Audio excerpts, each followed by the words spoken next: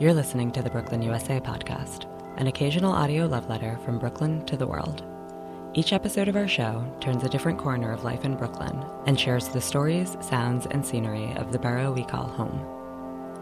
And since the middle of March, we've been telling New York's story from the intersection of an unprecedented crisis and a presidential nightmare, a corner we've been calling 1920. Today it's July 17th, and the dog days are getting shorter.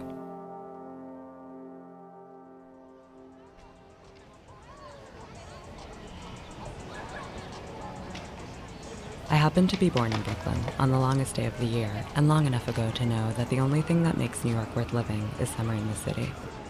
But this one's been weird so far, to say the least, and while the city struggles with how to spend it safely, this week we're giving up the ghost of summers past. Revisiting stories of Brooklyn's hottest blocks, parks, parties, and people, and reminding ourselves why it is we stayed. While the city's COVID wave may have crested and waned, a wave of gun violence in the city is picking up at pace. So first, a story from last summer on a group in Flatbush that approaches the issue with divine intervention. Then we go back to the time that poet Najee Omar took us home. Next, we remember a ride around the borough, a time we built a better buggy, the time we walked along the boardwalk, and a stop to get a drink. And in perfect Brooklyn fashion, we find ourselves a party in the park, before finally, and of course, checking the weekend weather. The fireworks are over, the streets are back to life, and you can hear the music and the children playing. It feels like summer, sort of, in Brooklyn, USA.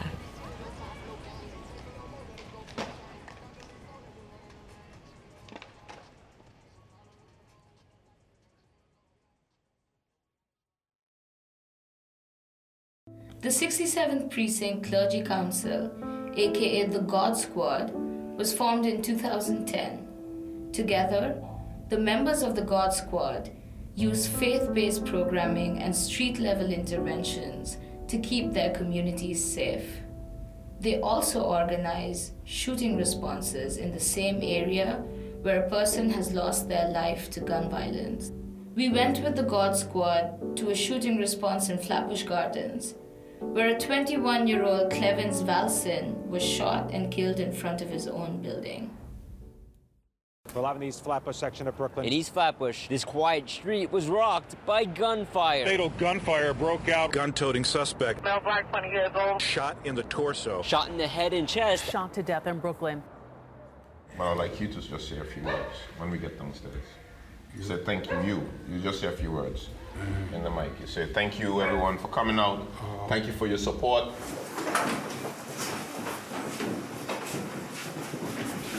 We're gonna just gather around. We're gonna gather around. Going around. Dad, come. Where is All right, ladies and gentlemen, we're gonna begin in a moment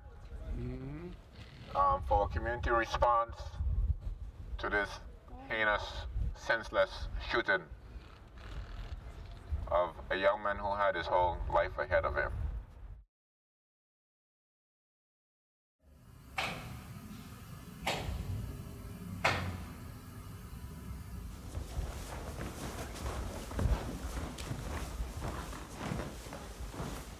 My name is Guilford Monrose.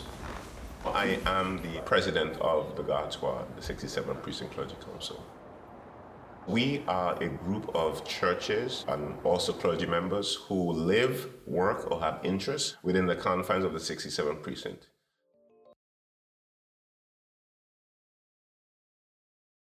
You don't know which church, but I said, if you come, we will tell you. But that's it. My name is Minister Aaron Williams, and I'm also with the God Squad. My role is a mediator, and I would say also an advocate, but also I mediate to help confiscate guns off the street. Yo, what's good, huh? How you doing? Our responsibility that we believe is to make sure that our community is safe. We are here standing as a community because we believe that we don't want any shooting in Brooklyn, especially in East Flatbush, to go unanswered. I want you to take an opportunity to look around me, look behind me. More than you can see, we support our community and the family have our support.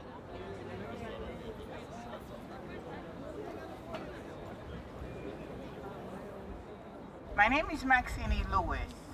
My son, at the age of 16, shot and killed for a gold chain. Seeing a mother who is wrenched in pain and people doesn't understand, you think it's just that you shot someone, they die and that's it. But the mother.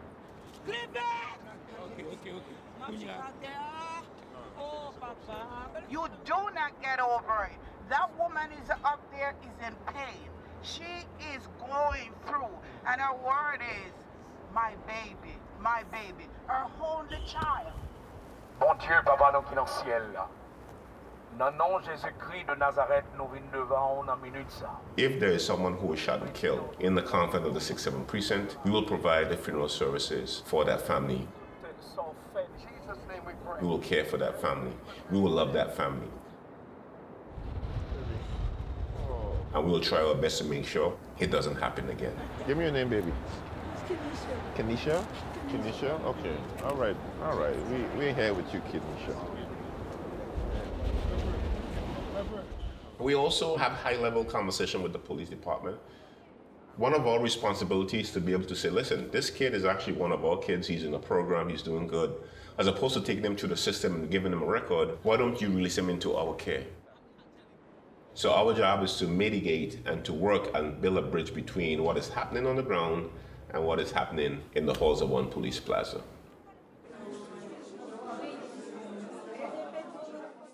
Every time someone is shot in New York City, we get an update.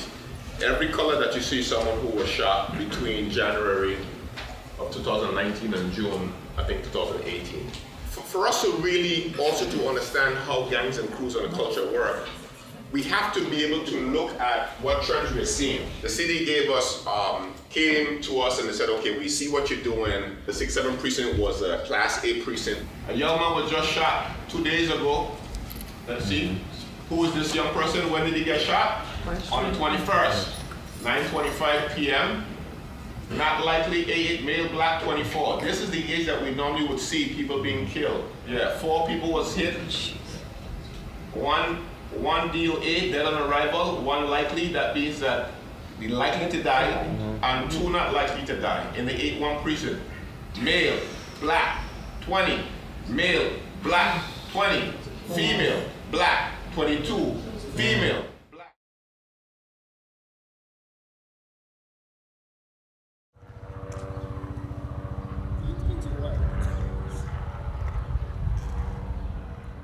Why the violence? Because America is a violent community. We have a violent society. We have more guns in America than we have people. Then you also have reduced possibilities with young people because of the lack of resources. You divest from our communities.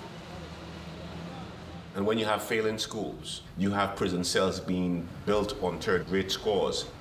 You have all of this compounded in a small, compact area that is overpopulated. You are going to get violence.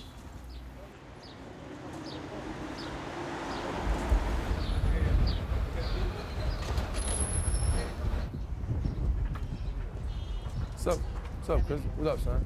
Chilling? All right. Cole? I was incarcerated off and on for approximately 7 years.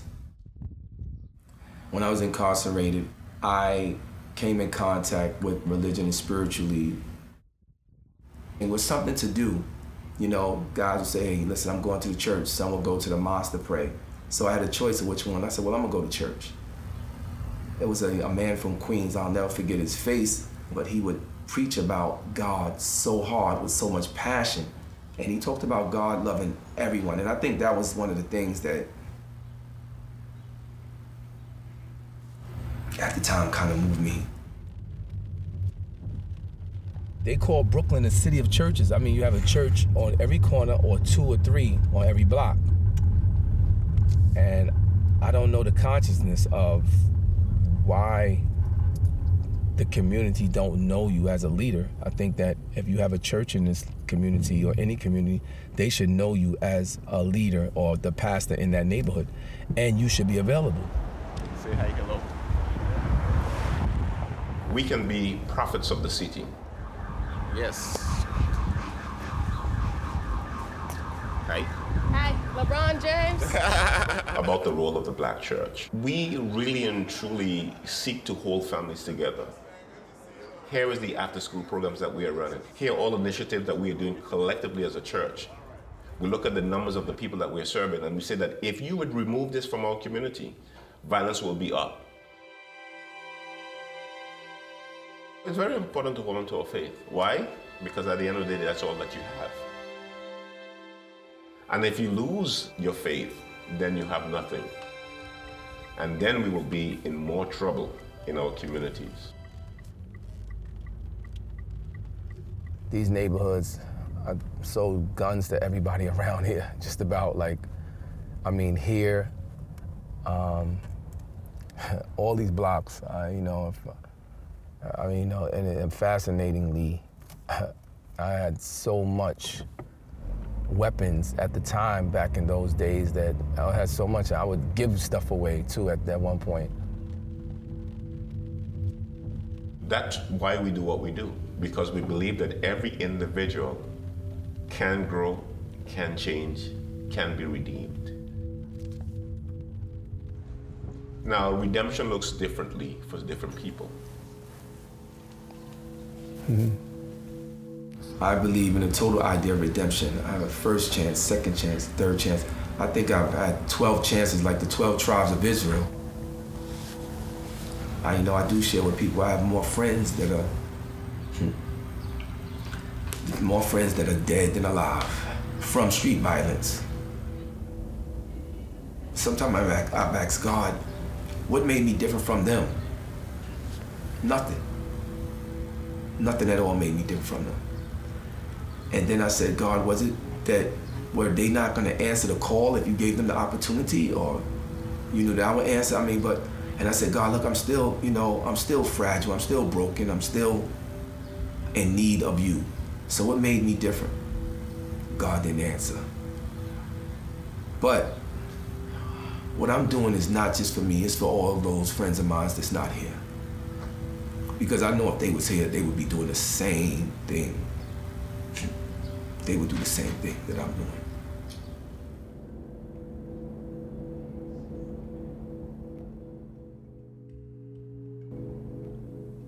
Between 2017 and 2018, the homicide rate in the 67th precinct dropped by 65%.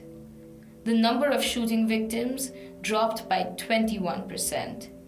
This is in the same year that Brooklyn saw a 6% increase in shooting victims across the borough. We can do this, Brooklyn. Come on. Most gracious Lord and our Heavenly Father, by the power of your Holy Spirit, God, we ask that you would move and that you would speak to the hearts of the young men and the young women in this community. Yes.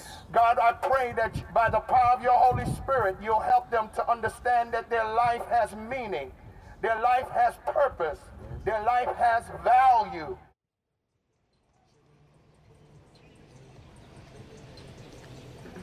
Naji Omar is a Brooklyn-based poet, performer, and educator who uses the arts to build community. He's the artist in residence at Brooklyn's Intergenerational Community Arts Council and has performed at the Nuyorican Poets Cafe, the Brooklyn Academy of Music, on Russell Simmons' All Deaf Poetry, and at the Ingersoll Community Center's We Are Brooklyn Block Party. Last summer, Naji did a reading of his poem Hands, Kings, and Brooklyn Streets.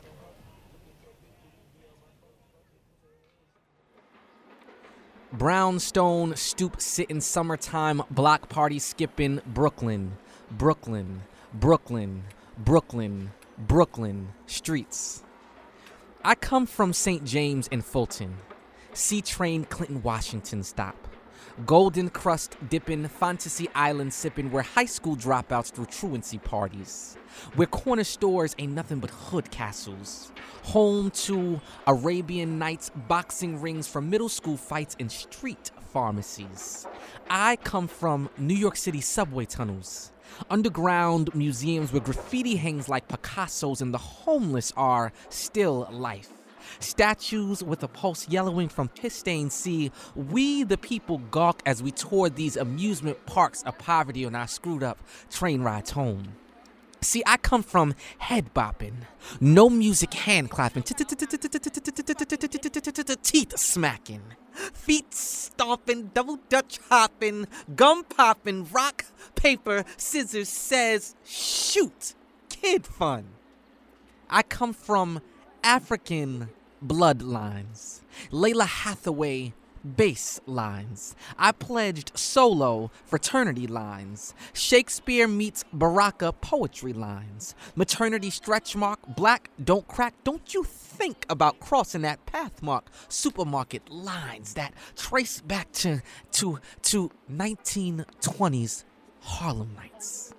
Zoot suits, creased and pressed, top hats, boom, pat, bass, ka-dunk, pat, pity, pat, Ellis scats that swung and sway ladies' legs like brushstrokes to the air when they dance. See, I come from the corpses of crowned heads. Dr. King, King Headley, King Oliver, King's County. Gunned down men who wore their skin less light or their hoods too tight. Torpedo fists ready to rip the sky. Raised hands closed shut like cocoons, growing wings in the center of their grips. They held hope, waiting to fly. See, I come from the resistance of Angela's fro, from the will of Marley's locks, from the other end of the noose. A miscarriage, the seed that Rose planted and prayed over and waited to bloom. See, I come from the thirsting eye of a grandmother, a dry well that longs to tear for the children she bathed and buried with a pair of hands refusing to wrinkle. See, those 5-finger soldiers sometimes forgetting to pray before war were made for the piano so she could play a song for the heart to sing, and again there will be life in the middle of her chest. I come from magicians. A magical man and woman who turned 2-bedroom apartments into royal mansions with a world-class view of next door. From a father whose love begins to gray over time. And his wife, the woman who carried the world on her left shoulder, begging her knee for balance. From her blistered hands clinging to life, I come from the late night fights between a mother and cancer. Domestic disputes between sworn enemies sharing a bed, a husband, a family. I come from the hour-long cries, the name-calling, the backstabbing, the heartache. The doctor's visits, the treatments, the therapy sessions we sat in, the couch that wasn't soft enough, the doctor's voice that wasn't sweet enough, the wigs that weren't long enough, cancer. The uninvited house guest dressed in mommy's clothes. She headed for the door with a card and last breath in hand. I come from a mother's goodbye as a parting gift.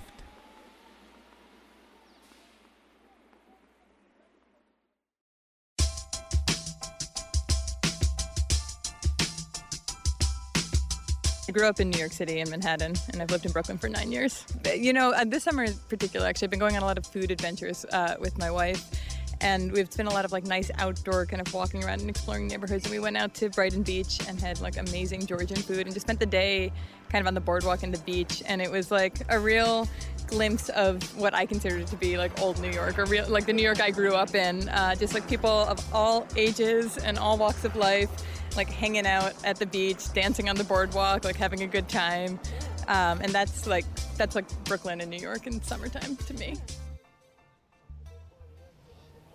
They say that meditating is like exercising a muscle. The more you do it, the more natural it starts to feel. We spent a day last summer with Muhammad Floyd, a young man from Mount Vernon, New York, who's put in his 10,000 hours and picked up a few tricks along the way. When I think of meditation, it means grounding yourself, bringing yourself to a calmer state. People are depressed, and I feel like people did meditation, people will be way more mellow and have the tools to deal with the world. My name is Mohammed Floyd. I'm from Mount Vernon, New York, and we're in my place right now.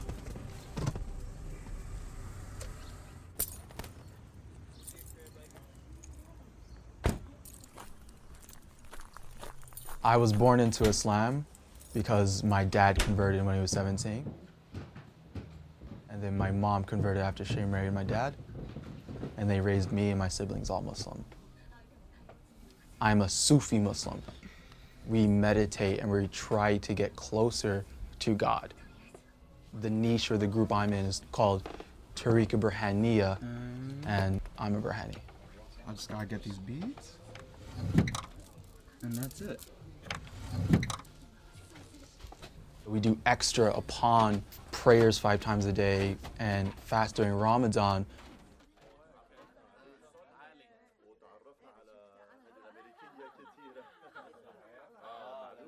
My dad's collected pictures ever since he's converted to Islam. This is like one of the earliest pictures I've ever seen my dad own, and he met the religious teacher at that time, which is known as the Sheikh of our group or our tariqa. And from him, he learned a lot about Islam, about being a Burhani, about meditating, the way we meditate. Every year, my dad travels to Sudan to meet the sheikhs and the people who are closer to God, because that's where my dad wants to be. He loves it. That's where he feels like that's home, because he's close to the people who do nothing but worship religiously of Islam and meditate religiously.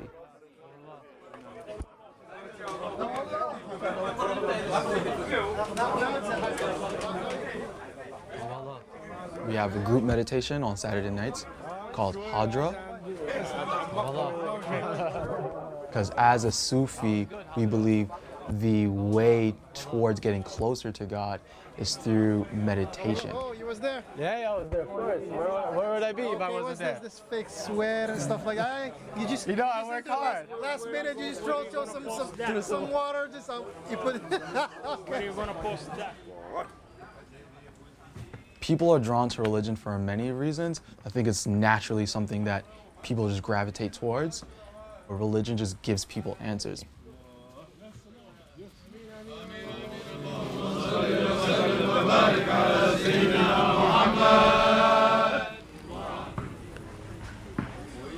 Personally, now as a 26-year-old, where I'm more mature, religion is like a foundation for me.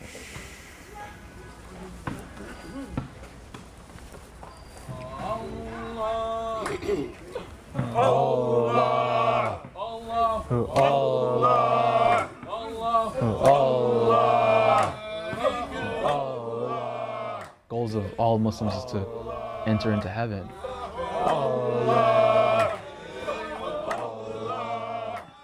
And I feel like having that discipline from there, religion helps.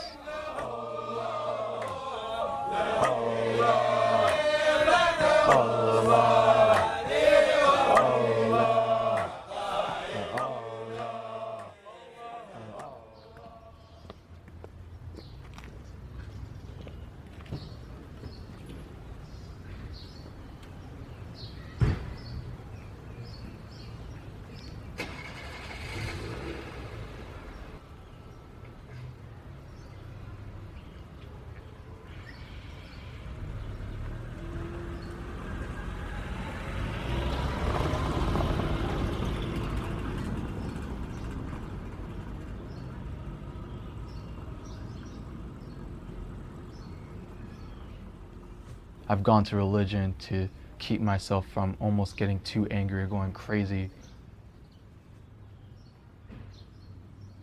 A cop pulled a gun out on me once in the Bronx. I was scared out of my mind, super anxious.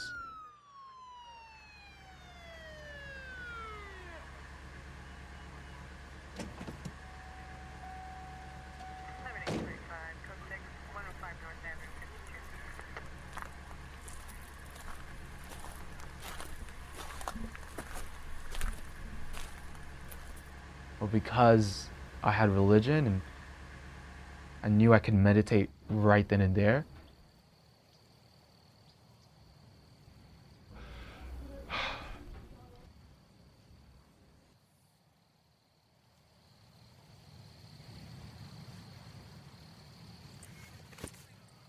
Dad literally gave me the ability to go, yes, sir, give them all the papers they needed, answer their questions, and I was on my way home. That doesn't happen for a lot of people. That is why I meditate. Make sure I'm grounded, make sure I'm calm, peaceful, that I can handle almost anything that comes at me. What's up? It's your boy Moby here. Yo, watch. You gonna see some cool trick. Alright, yo. Let's go.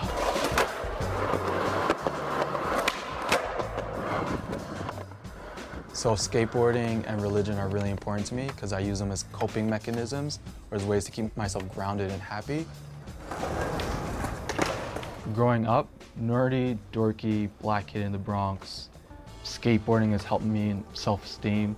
It's helped me realize what I wanted to do in life.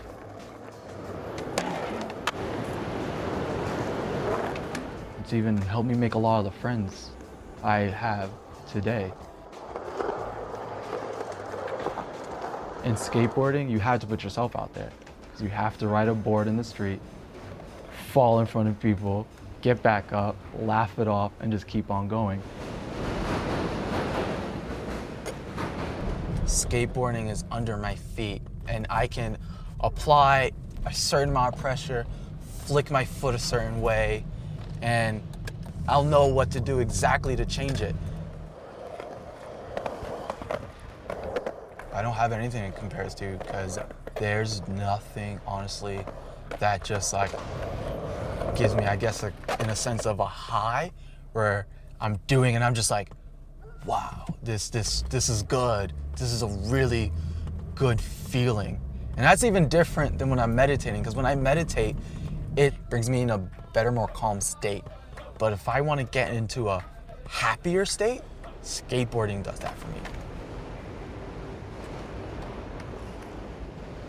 Now I have these moments where I would just break down through tough times. So tired. Because I was skating so hard for so long, at low points in my life, That's what I'm fucking talking about. I literally felt like I was on a euphoric high. I'm all better, all better. I know skateboarding and religion are going to be part of it for the long run, because no matter how successful, how happy my life will be, I just know there's going to be times where I'm going to rely on those two things.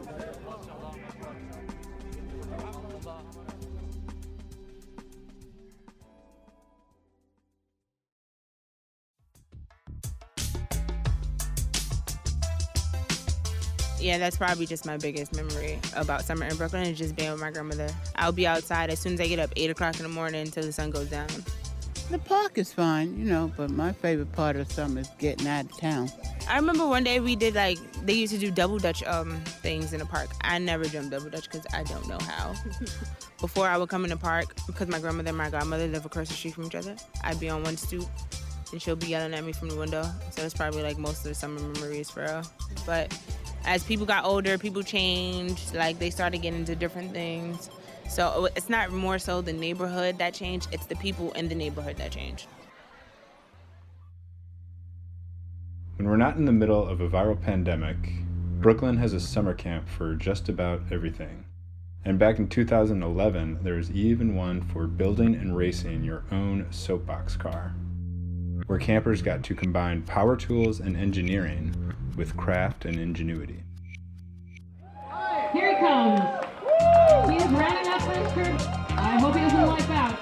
Soapbox Derby is the end of the soapbox camp. We help kids make cars that make it down the street. This is the third year, and it's getting better and better each year. kids come back with wheels they pick out of their garbage or just things they want to put on their soapboxes, which usually they throw it away.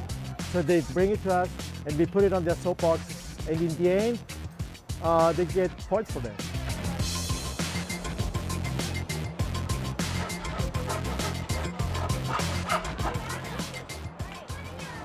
I'm excited about people, how they're gonna see like what we did, how hard we worked.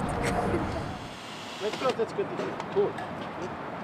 Yeah. I'll just cut it a little bit. Basically, everything here is for speed.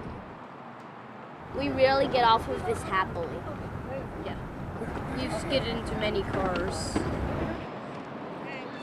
I think that this definitely isn't very fast, but it's easy to use. So I think I prefer this one. It's just that it's not going to win anything.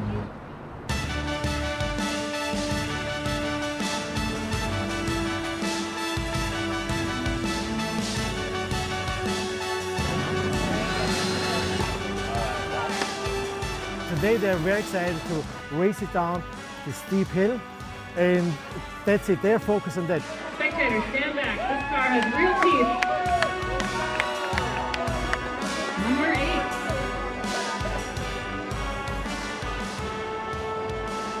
We have a fast car. Henry! All right. Very nice. The kids just love the fact that you bring these old bikes, you bring these old strollers, you bring these old things, and then 1, 2, 3, you got a car. You know, it falls apart, you put it back together, it falls apart, you put it back together. Uh-oh. We have a racer down. We try to make the cars slow enough so they're not dangerous.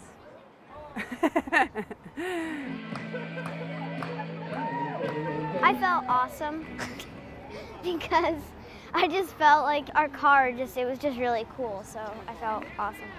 All right, Ghostbusters. Hold them up high. Here is a tie for first place engineering. Guess I'm trying to decide what to do with it. Suppose it doesn't exactly look very nice, but it certainly suits. Oh! Oh my gosh, one of the cars is on fire, it looks like. It might be different next year. This year it's soapboxes, next year it's like, helicopters. The year after, it's, something else. We'll see.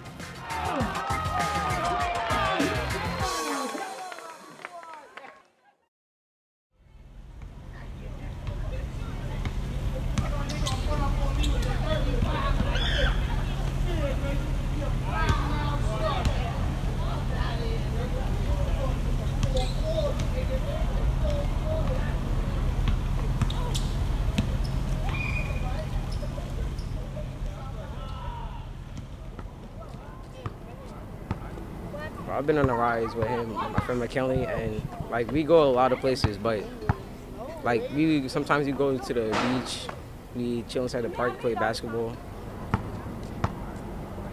I live on over there. Well, I originally grew up in Flatbush, and then a lot of moving around, and I end up here. I guess there's a lot of sounds, because they're usually doing construction, traffic and stuff. It's the waves, the waves coming in.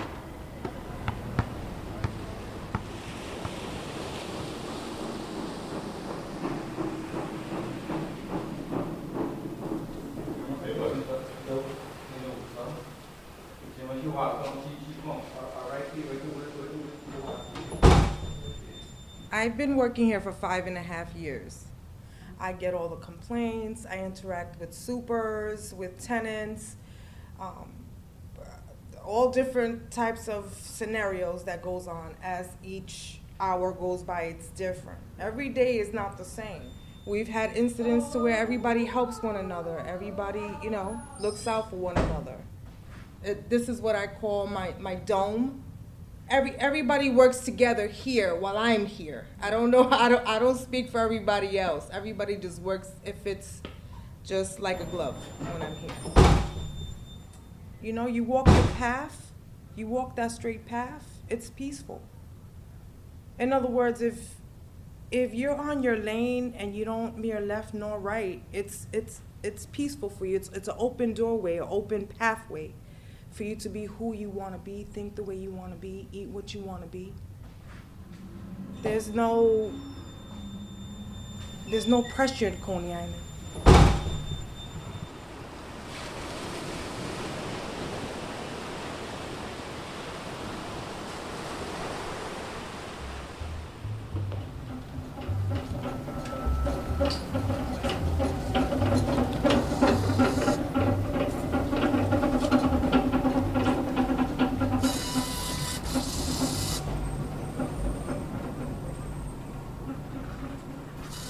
Working for the building is good days and bad days. Demetrius Cameron, I'm a porter at Sea Park. Good days is no piss and no feces in the staircase. It's a fun place to live. I mean, different culture, it's different things, different environment, different culture and fun. I guess play the game. I spend time with my daughter. I gotta go food shopping. I was thinking about them ribs Isaiah made the other night. Them things was falling off the bone. Them things was so good.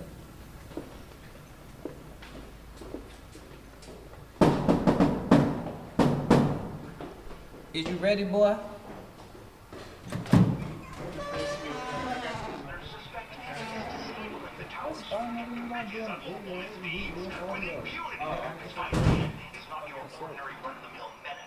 I lived in South Carolina all my whole life, so all this is very new and shocking, but I love it. Oh, South Carolina is very quiet, so all you hear is crickets and twigs snapping. So it's like, oh wow, it's so loud in Coney Island. I stopped the guy from being racist in the Puerto Rican bodega, and I got free food for that.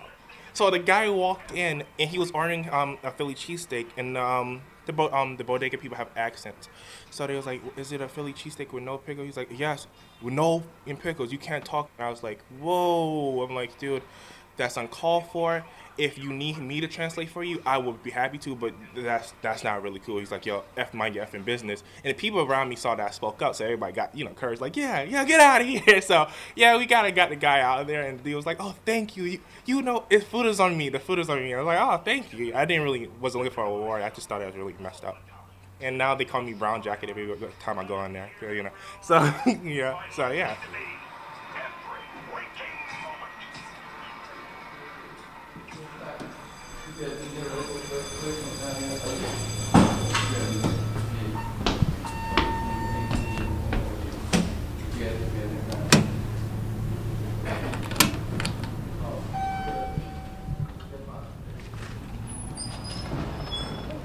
Yeah, we'll take care of it. All right, okay. It'll cost you about $6,000. Yeah, right.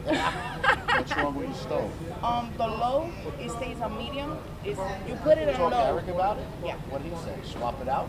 He said that he's going to talk to the management, but they never. I'll take care of it for you. All right. Just tell them to remind me. As soon as I walk 2 feet, I'm going to forget. All right. See you later. While I meet and greet. I mean, we have an entire service department here. It's professionally run. I manage 6 buildings, 816 units. So there's always something going wrong, right? So I gain satisfaction by helping people as best as I can, just that's what gets me through my day. It's like, imagine having 800 wives, and I go home to my daughter and my wife and then my mom, and I got another 6 girls in my office, so I'm surrounded. I fell in love with Coney Island. I didn't think coming all the way from the Bronx that I would last this long in Coney Island, but there's something about Coney Island that just grasps me and can't put my finger on it. I really can't. We got hit pretty hard here. We had anywhere from 4 to 7 feet of water that stood. Hi, how are you? That stood until the tide went back out. You have a positive attitude in life, in whatever you do, and you'll get through that day, right? You do your 8 hours, your 12 hours. Me, it's 14 hours, right? And you just got to get through it. Otherwise, you'll pass out dead on the floor, freaking heart attack or other stuff, right? Yeah. So, excuse me. Take your call. Go for it. Yeah. Like 31st Street. You want to meet me here? Hey, come on, baby.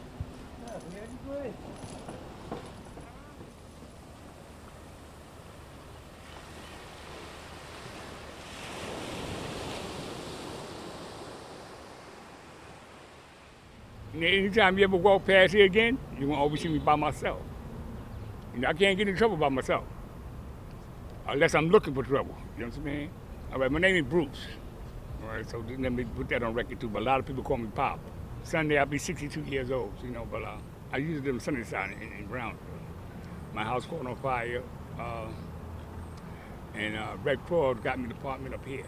I didn't really want to come out here, but I needed somewhere to stay. I've been out here 10 years. It's nice. Only time I don't like it when it's cold. Because when the wind come up that water there, in the wintertime, it's cold. But in the summertime, I like it. You look at the lady with the bikinis, all that. I'm being realistic. I'm keeping it 100. You want me to keep it 100, right? I've been living in Brooklyn all my life. You understand? Sandy was the baddest. The baddest Billy that I ever met in my life. In 62 years I've been living. They had to evacuate. See, I live on the 4th floor, so they didn't really damage me too much. But it was so much water. That's the worst experience I had in Coney Island with Sandy. I ain't gonna never forget that. In all the history we live, I ain't gonna never forget that. The most of the time most of the sound I hear here is boats. The reason why I say the boat, because at nighttime they get real foggy. So you hear the boats all the time. Later on tonight, maybe. Now, if it rains tonight, I hope it don't. But if it do, you look out your window and see how far you get, and then you hear the sounds of the boats.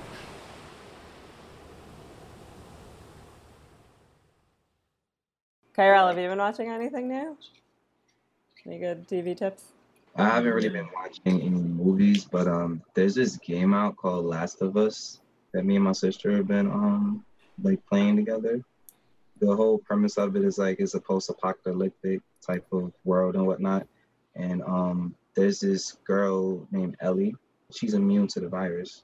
So the whole purpose of part 1 was you're this guy named Joel. You end up finding Ellie and you have to help her survive to reach to the medics so that they can, extract her blood and stuff like that to find a cure. So that's how part 1 is. Part 2 just came out. And on part 2, the way it starts off, they fill in the blanks of what happened prior because it's 4 years later. And apparently Joel did not let the medics take Ellie to get the cure from her and whatnot. Oh, no. So instead he just went on some ballistic manslaughter and just saved her and told her the cure didn't mean anything. So now throughout the game, we're learning the real truth about what happened because the people who he slaughtered, now their team is basically looking out for him now. So the whole premise of the game is you're the girl Ellie, but you're trying to survive with Joel. I don't know if I explained it properly, but it's pretty good because the way that it's put together is done like a movie. And wait, do you play part 1 where you're Joel? Yeah, part 1 you play it, and then okay. Right now I'm playing on the sequel. That's what it is. Sorry if this is a stupid question. I don't know anything about video games post Sega. Is there a way that you can play part 1 and have Joel do the right thing? Or it inevitably always ends? The way it ends, it ends as if he did the right thing. But then part 2 reveals that he did not do the right thing. Got it. Video games are so complicated now. They're movies nowadays, honestly. Yeah. Is it weird to be in a game world that's all about a virus when you're also in a real world that's all about a virus? I wouldn't say weird, but you see some similarities. Yeah. Anything they're doing right in the game that we should know about, that we should be doing? They're Great question. They already took over the population. No. That's us. Walking Dead type vibes. That's us. I don't want to die. Amazing. Back in 2017, we met Queen Hazel, who rides around town on a lowrider bicycle, selling her gourmet take on a city summer staple. Here's Hazel. I prefer black tops. I don't like the typical orange top. That is the typical nutcracker color, and I think they look so tacky. If you're not selling a peanut punch, then get rid of the orange top. Okay. I like telling jokes to you guys. As a kid, it was something about me that always thought that I was gonna live like a boss. I don't know what it was. The teachers used to say I thought I was a prima donna. So it's like I always was a queen. Hi everyone, this is Queen Hazel Brown Eyes. Instagram and Facebook, Hazel Brown. I'm 29 years old and I live in Brooklyn, New York. Okay, so I mainly go around Crown Heights and Bed-Stuy. All sorts of people buy my nutcrackers. I go up Franklin Avenue and they love my Jello shots. They know my name. Me growing up, I grew up in Bushwick too, not just Crown Heights and Bed-Stuy. I went back and forth from my mom, my dad, and my grandmom. So that's how I grew up, going place to place. That's why I'm so easily going from area to area. I know all these areas. Brooklyn, Crown Heights, it was Jay-Z and Biggie all the way. Maya, Aaliyah, Mary J. Blige. Like, Brooklyn loved these names, I'm telling you right now. We even loved a little bit of Cisco, thong, thong, thong. Like, we loved all the hip-hop. It's just a part of us. I ain't finished cleaning out this measuring cup. This is the usual routine. I'm gonna be dipping this measuring cup into the container. And I use a glove on my left hand for the bottle. The nutcrackers, it actually started from me criticizing someone else's nutcracker, and I didn't even know the person. I was waiting when you asked that for her to really tell the truth about that. I'm very picky. I've been picky growing up. Very picky in food and everything. You couldn't even get me to eat a whole piece of chicken. So I'm picky, and I think that's why I'm so good with picking out good flavors. Gotta get all of these flavors mixed in together.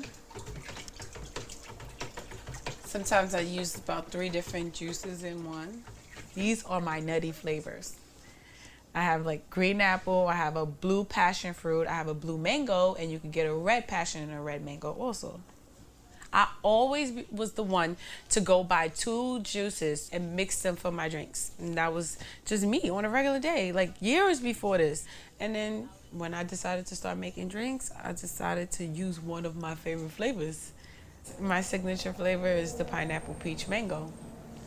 I started with them and they loved it, and I made more and more. Every time I come in, they're like, hooray, hooray, they're going crazy. So I just kept coming in with more and more. And then one day one day I just went outside with them. To the point where I walk out my door and somebody would pull over and be like, hey, you got any drinks on you? And I'm like, yeah. Nutty Flavor, today is the day to get the drink that you love, the drink that you always get. I got them for 5 and 10. All of the big ones are 10, and I got like 2 left for 5 left. But I'll be back out later. You can take my number, I deliver. Just me and my bike.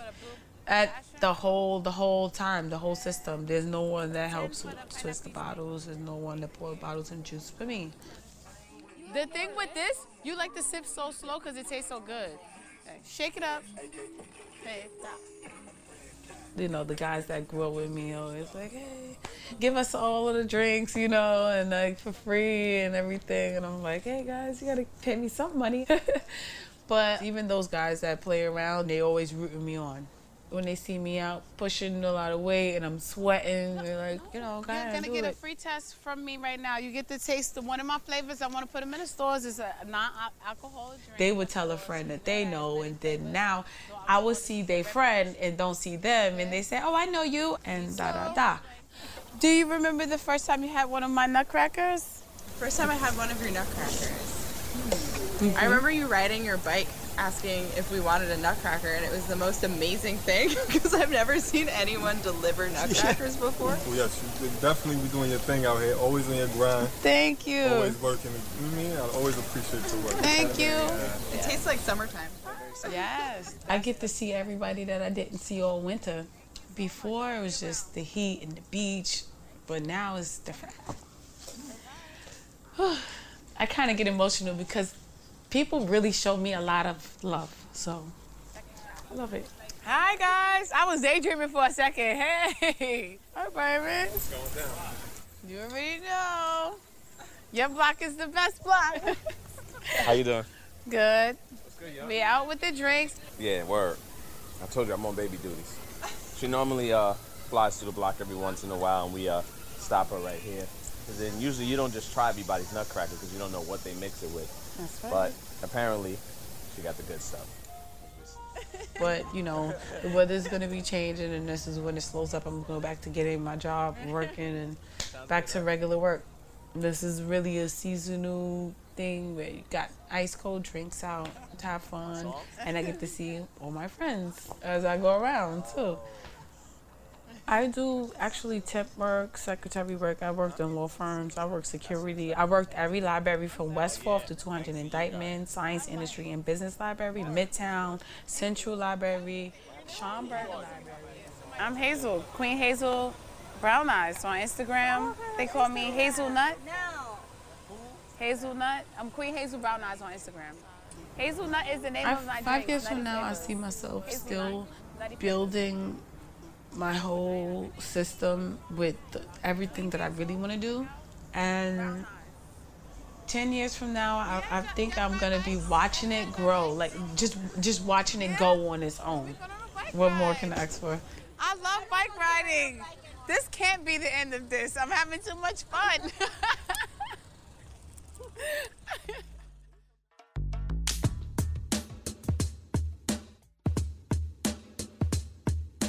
Ronnie, R-O-N-N-I-E. I'm selling water, selling juices, selling peanut punch, sorrel, Morby, all those stuff. I'm selling this since a little boy, about 11 years old. I'm old as 56 right now. So, you know what I mean? I'm selling this a while now, since I'm back in Trinidad. I started selling this in 94. It used to be 25 cents, 50 cents when I was selling this. Now it's $1. I was $1 for the smallest one. The same one you would sell for 25 and 50 cents. You're selling it for $1 now, believe me. I used to pay like $3. What do you need? Napkin? I used to pay $3 for these syrup. Now it's like almost $12, 11 and change. So everything going up, you know what I mean? So you gotta raise your price if everything going up. Ice going up, everything going up. Ice, I used to pay $8 for 100. Now it's $24 for 100 pound of ice right now. I'm doing it from a little boy, like I say, 11 years old. I used to be doing it in the Oval with 20,000 people or more. And I used to be selling this. And when I go home, my mother asks me, where you get all this money? Because when I go home, I give my mother $50. Boy, where you get that little boy, 11, 12 years? Come on. You going in the house with $50 and get your mommy, you get to let your mommy hold 50. I used to take my mom to the Oval and show her where I get the money. Then when I take her to the Oval, it used to be nice. Everything just lovely in the Oval when I go. All that happened in Trinidad. And when I came here, in 1987 I came here, and I didn't start this. I do body work, you know what I mean? I does body work, work on cars. In 1994, my mom passed, so I told myself, man, let me get to something where I could keep money in my pocket, and this is why I jumped back on. Brooklyn is the place to be at. If I had money, I would definitely go, I'm sorry, not gonna hate on Brooklyn. I would go to South Beach, Miami, and lay out and get drinks and have a tan. I would, I ain't gonna lie. If I had the money, I would just be like, yeah, on vacay, like, hey, you know, I would. Right in the middle of the park. I buy the whole Empire Park. I don't even think Bloomberg could do that. Not Bloomberg. Who's in there now? I forgot you for a minute. De Blasio. Tell Blasio, listen. Jermaine Wells said, I'm going to live in Kingston Park. I'm going to buy the whole park and do it for the kids. Do for the kids in this park? You doing all that. I just want to live in the park. I got to buy the park. He would sell it to you. I think he would. Absolutely, he can sell it to me. I'm sorry. It's for the kids that are playing basketball, the kids playing in the water spring, and the kids running around with the threes, you know? It's the bird. I just hear some birds flying around. You see the birds then? That's what I'm going to buy the park for. There's more to do in the park in the summer than just play basketball and run through the sprinklers. Sometimes kids find their passion where they're least expected to. Here are the boys of Brower Park. That was sick! It's like that one moment when you're going up the roller coaster and it's ticking and you're about to hit the climax and just rush down. And, you know, it's just like, it's exciting, it's exhilarating. I'm Turtle. You can call me Turtle. Everyone calls me Turtle. Broward Park does have a legendary crew. Most people that show up at the park are the locals, but there's all sorts of people dropping into Broward Park. Yo, what's up, Paul? Let's go with it, T. Chilling. With Turtle. It's the homie Paul, part of the Broward crew. Always Broward. Bro, we are. We have a special guest appearance. We got Book Boys in the house, in the park right now. Yes, in the flesh. AAA, Aaron, we call him AAA out here. Bro, I remember everything. I remember how many twigs it used to be on this ground. These guys have been here from very, very far back, you know, before a lot of these people that just moved in came here, and they've been holding it down. We used to call ourselves B.O.B. back in the day. Boys on blades, bikes, boards, and skateboarding was just like the last thing that came about, and it's stuck. Always repping Broward, because that's our little, like, we used to be snot noses running around here, you know, my era, my generation. It's like, we kind of like got iconic characters in the park. We're all like kind of like superheroes in a certain way. There's this thing in the skateboarding community, when you get a new skateboard, you drop off your old skateboard so that anyone that finds it can take it and keep it. And basically that's how, you know, you kind of give back to the community. So here we go. This is my old board, and I'm just gonna leave it right here. Free skateboard. Somebody's gonna be happy. Shredding. Aaron. Shredding, gang. Little dog, his name is Bullet. Yeah, you know that we gonna do it. Yeah. My older brother used to push me. He'd tell me to like put my board on like curves. You know, like I was about 8th grade or so, and nobody ever really heard of skateboarding or in my neighborhood. It was always labeled as like a white boy thing to do. Now I'm grinding. And I think I was out with like one of my friend's moms at the time, and we seen somebody like skating by, and they just had this freedom of just coolness. I think I was 14, you was 13? Or was I 13, you was 12? Yeah, I was 13, you was 12. And I always thought to myself, I was like, wow, if I could get from point A to B, just looking like the shit, just skating and never looking back, that whole idea of just traveling made me fall in love with the idea of skateboarding way before I even seen it get popular. I love going fast, turning, pushing, stopping, grabbing onto the backs of cars. I feel the most comfortable when I'm moving, in motion, top speeds. You know, I'm a skateboarder. This dude Book right here, Hill flipped over the ledge one day. I threw my hat. I didn't even have a hat on. But I mean, pre Broward Park days, they used to have a whole bunch of like jungle gyms and kind of things, but they were kind of getting broken down. They were like shredding and falling apart. But my grandmother now, she took over the block association. So from that point, we had a manual pad.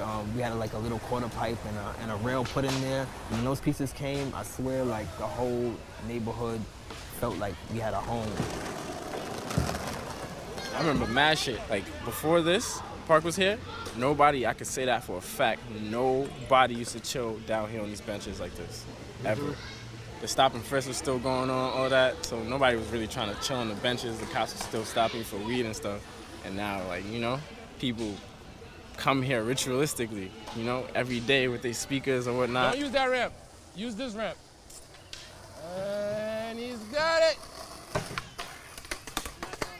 On a real shit, yeah, look at Maybe right here.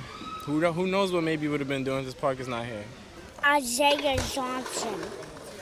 I'm just 5 years old. Yeah, I mean, we let him run around, do what they want, because it's like, he's really you can about teach. To Ollie, I'm about to help him. But it's only, you got to develop your own.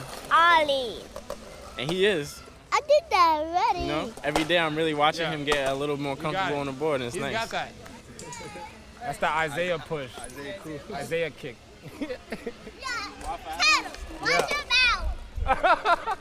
No, I just named that trick after you, bro. Yeah, that's the Isaiah push.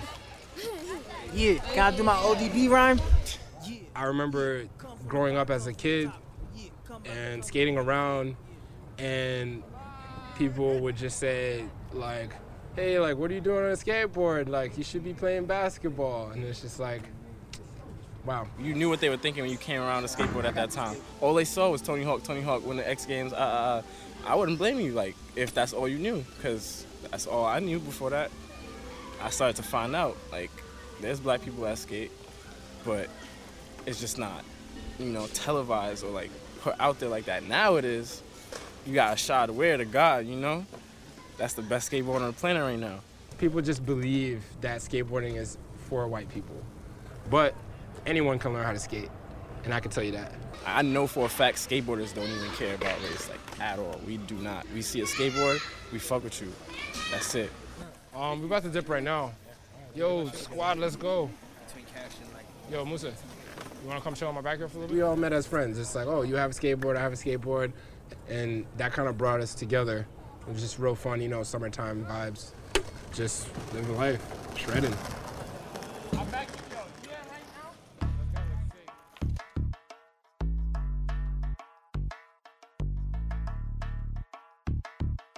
Well, I'm not here every day.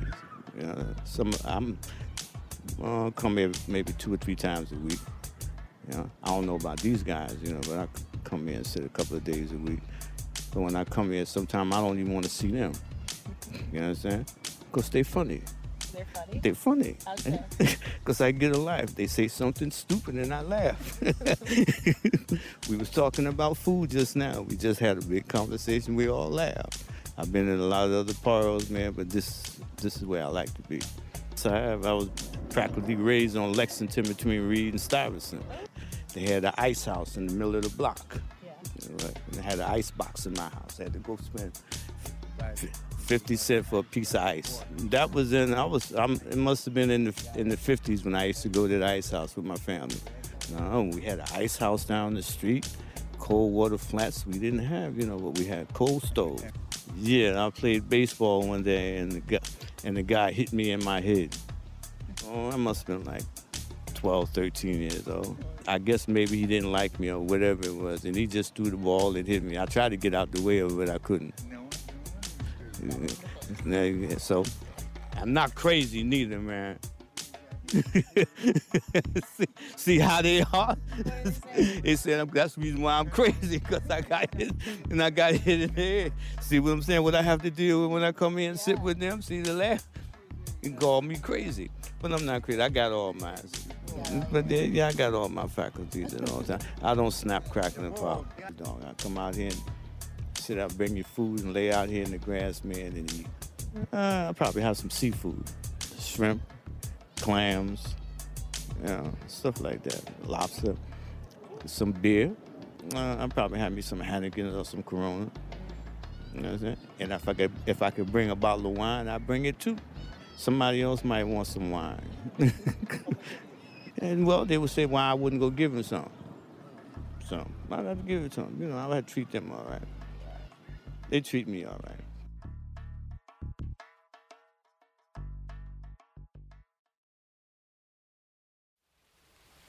Weekend weather with Griffin. Weekend weather with Griffin. Hey everyone, it's Junior Meteorologist Griff City talking about the weekend weather. Your city, Brooklyn, USA. Friday, high 84, low 72. It will be rainy. Saturday, high 92, low 75. It will be sunny. Sunday, high 91, low 78. It will be partly cloudy. Weekly fun fact. Did you know that the common ostrich is the largest bird? Thank you for listening, Brooklyn! Brooklyn, USA is produced by me, Sasha Matthias. And me, Emily Bogosian. And me, Shireen Barahi. And me, Charlie Hoxie. And me, Kyrell Palmer. And me, Ross Tuttle. And me, Sriyanka Ray. And me, Mayumi Sato. With help this week from Sriyanka Ray, Anna Luck, Brick Radio Junior Meteorologist Griff City, Lauren Germain, Taylor Cook, Afi Yellowduke, Naji Omar, and our Soapbox Camp counselors Monica Woer and Herbert Dobler, and campers Maya Engstrom, Sam Lazar, Jeremy Max, and Henry Newell. A couple of weeks ago, we put out a very special video episode of Brooklyn, USA. And if you haven't seen it yet, go to youtube.com/BrickTV, click on the Brooklyn, USA playlist, and find episode 33, Being Awoken. And if you want to share your story on an upcoming episode, check the show notes for a link to our handy guide on how to record and send us a voice memo. If you like what you hear, comment, like, share, and subscribe, and follow @BrickTV on Twitter and Instagram for updates. For more information on this and all Brick Radio podcasts, visit brickartsmedia.org/radio.